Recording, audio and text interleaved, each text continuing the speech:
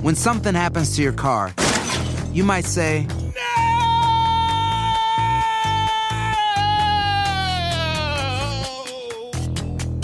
My car! but what you really need to say is something that can actually help. Like a good neighbor, State Farm is there. And just like that, State Farm is there to help you file your claim right on the State Farm mobile app. So just remember, like a good neighbor, State Farm is there. State Farm, Bloomington, Illinois.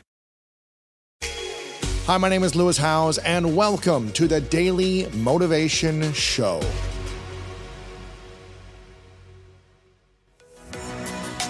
I firmly believe that taking charge of your mindset allows you to be in the driver's seat of your life and unlock your potential. And that's why I'm thrilled to share that my new book is out right now. It's called The Greatness Mindset. In it, you'll learn how to build a plan for greatness through powerful exercises and toolkits designed to propel your life forward. This is the book that I wish I had 20 years ago. It's everything I've learned in the last decade with the research and the science to help you unlock your mind. Make sure to go to lewishowes.com/2023mindset to pick up your copy of my book, The Greatness Mindset, today. How should we train so we don't overstress? It's partly preparing for the hot moments, reminding ourselves of our inherent self-worth besides how we do in this, keeping perspective of that whatever happens is not going to be determining my future in 5 years. The answer to that's usually no. So there's those pump me up challenge statements. Those are powerful. There's lots of those. You develop those. You carry them around in your wallet or Post-it or phone and use those as needed beforehand. But there's also building stress resilience when we think we're relaxed and nothing's happening. Because often, like you said, we may have negative self-critical thoughts, so we don't even notice because they're habitual, or stored up stress in our body from trauma. And we can work with those and reduce the level of stress that we're carrying around at our baseline on a daily basis down. How can we do that? So we talked about stress fitness, so like hot, cold, extreme breathing exercise. So like we work out our nervous system. And then there's also low arousal or relaxation strategies. And so we need both. I think we can do better than relaxation. I think we think about leisure activities and like, okay, I relaxed. But how deep was it? Like, have you really had deep rest. Restorative? Yeah. What is the difference between relaxing and restoring? Relaxing is nothing's being demanded of us. We might be watching a game, doing something enjoyable, and we're probably multitasking, we're probably tense. Like right now, my shoulders are tensed, and I don't have to be. I can actually notice and release tension in my body, and so we can do those check-ins. So relaxing is important, and we probably don't get enough of that, but we really don't get much of the restorative breaks. And those tend to be the privilege of doing mind-body exercises, retreats, yoga, meditation, massage.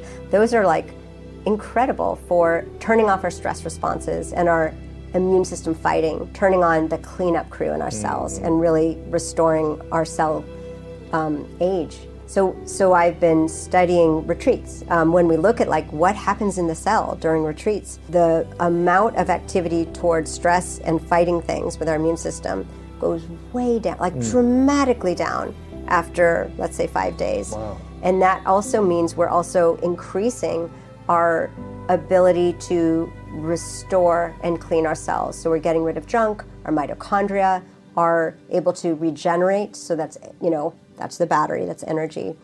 And so we've done that with retreat studies. We found whether you meditated or not, you're still having this beautiful change in increase in restoration. No work, no phones, no computers. Sure. So just being able to self-impose the small breaks is a big deal for us in our modern stressful day. Right. Restoring is inwardly focused. We have to feel safe. We can engage in something, moving meditation, yoga, an audio, a nature walk. What's happening, regardless of what we're doing, is that our breathing is slowing and our parasympathetic nervous system turns on. So it's that kind of triad of you have to feel like your body can turn off its defenses. You have to feel safe, so probably not in the middle of the city. Your breathing naturally slows.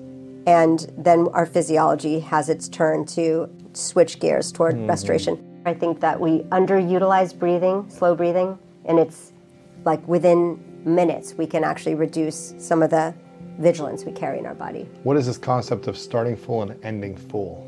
There is this whole other world of research that has focused on aspects of emotional well-being, and that is the things we were talking about, like purpose and gratitude and positive emotion and just feeling satisfied with life. Like those are all important psychological constructs that we study and have a lot of data behind them showing like, ooh, these are promoting longevity, these are protecting us from depression, and these may be reducing inflammation and slowing aging. So rather than just focusing on stress, can we amp up the amount of joy that we have? We're not even going to feel as much stress if we're focusing on the positive. If you fill yourself with joy, you'll feel a lot less stress. Yes. If you're full of joy, right, enthusiasm, excitement, passion. Often, instead of like waiting for like, okay, once I get that promotion, or I'm able to buy this, or I'm able to go there, I'm going to be happy. It's really like what's actually in front of us in our day. What are we grateful for? We don't really spend much time as a society doing that. It's very easy to complain about, ask someone how they are, and they, we tend to talk about what's stressful. But what if we just shifted and, asked like, well, what are you excited about, or what are you grateful for? That ability to be so in touch with joyful things and to feel like stress is not dominating your life and your day is precious. And that is really how I think about stress management. It is really this daily nudges and balance. So like waking up and asking, what am I looking forward to today? What am I grateful for today? Having some, of that body stress, having some spaciousness. It's that balance. Like we need that so much. If we're not actively doing a few of those nudges, we are going to be compressed and shaped by daily stress. We're going to be living with too much daily stress. We just don't need to be. So we're rushing and we're not connecting with people and really stepping back and reflecting on what is my purpose here. Yes.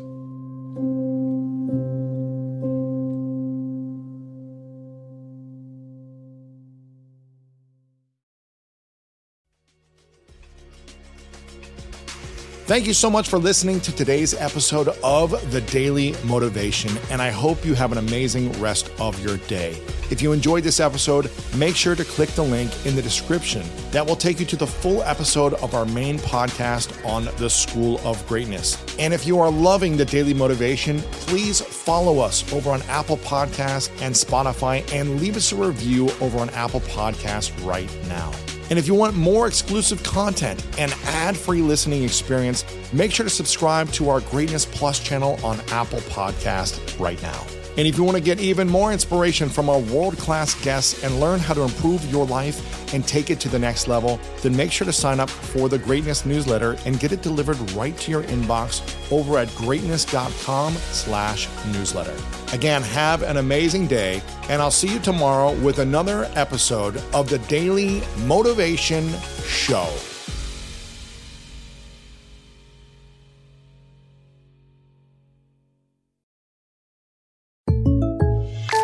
When you buy a new house, you might say, "Shut the front door." Winning! No, seriously, shut the front door. We own this house now. but you actually need to say, like a good neighbor, State Farm is there. That's right. The local State Farm agent is there to help you choose the coverage you need. Welcome to my crib. No one says that anymore, but I don't care. So just remember, like a good neighbor, State Farm is there. State Farm, Bloomington, Illinois.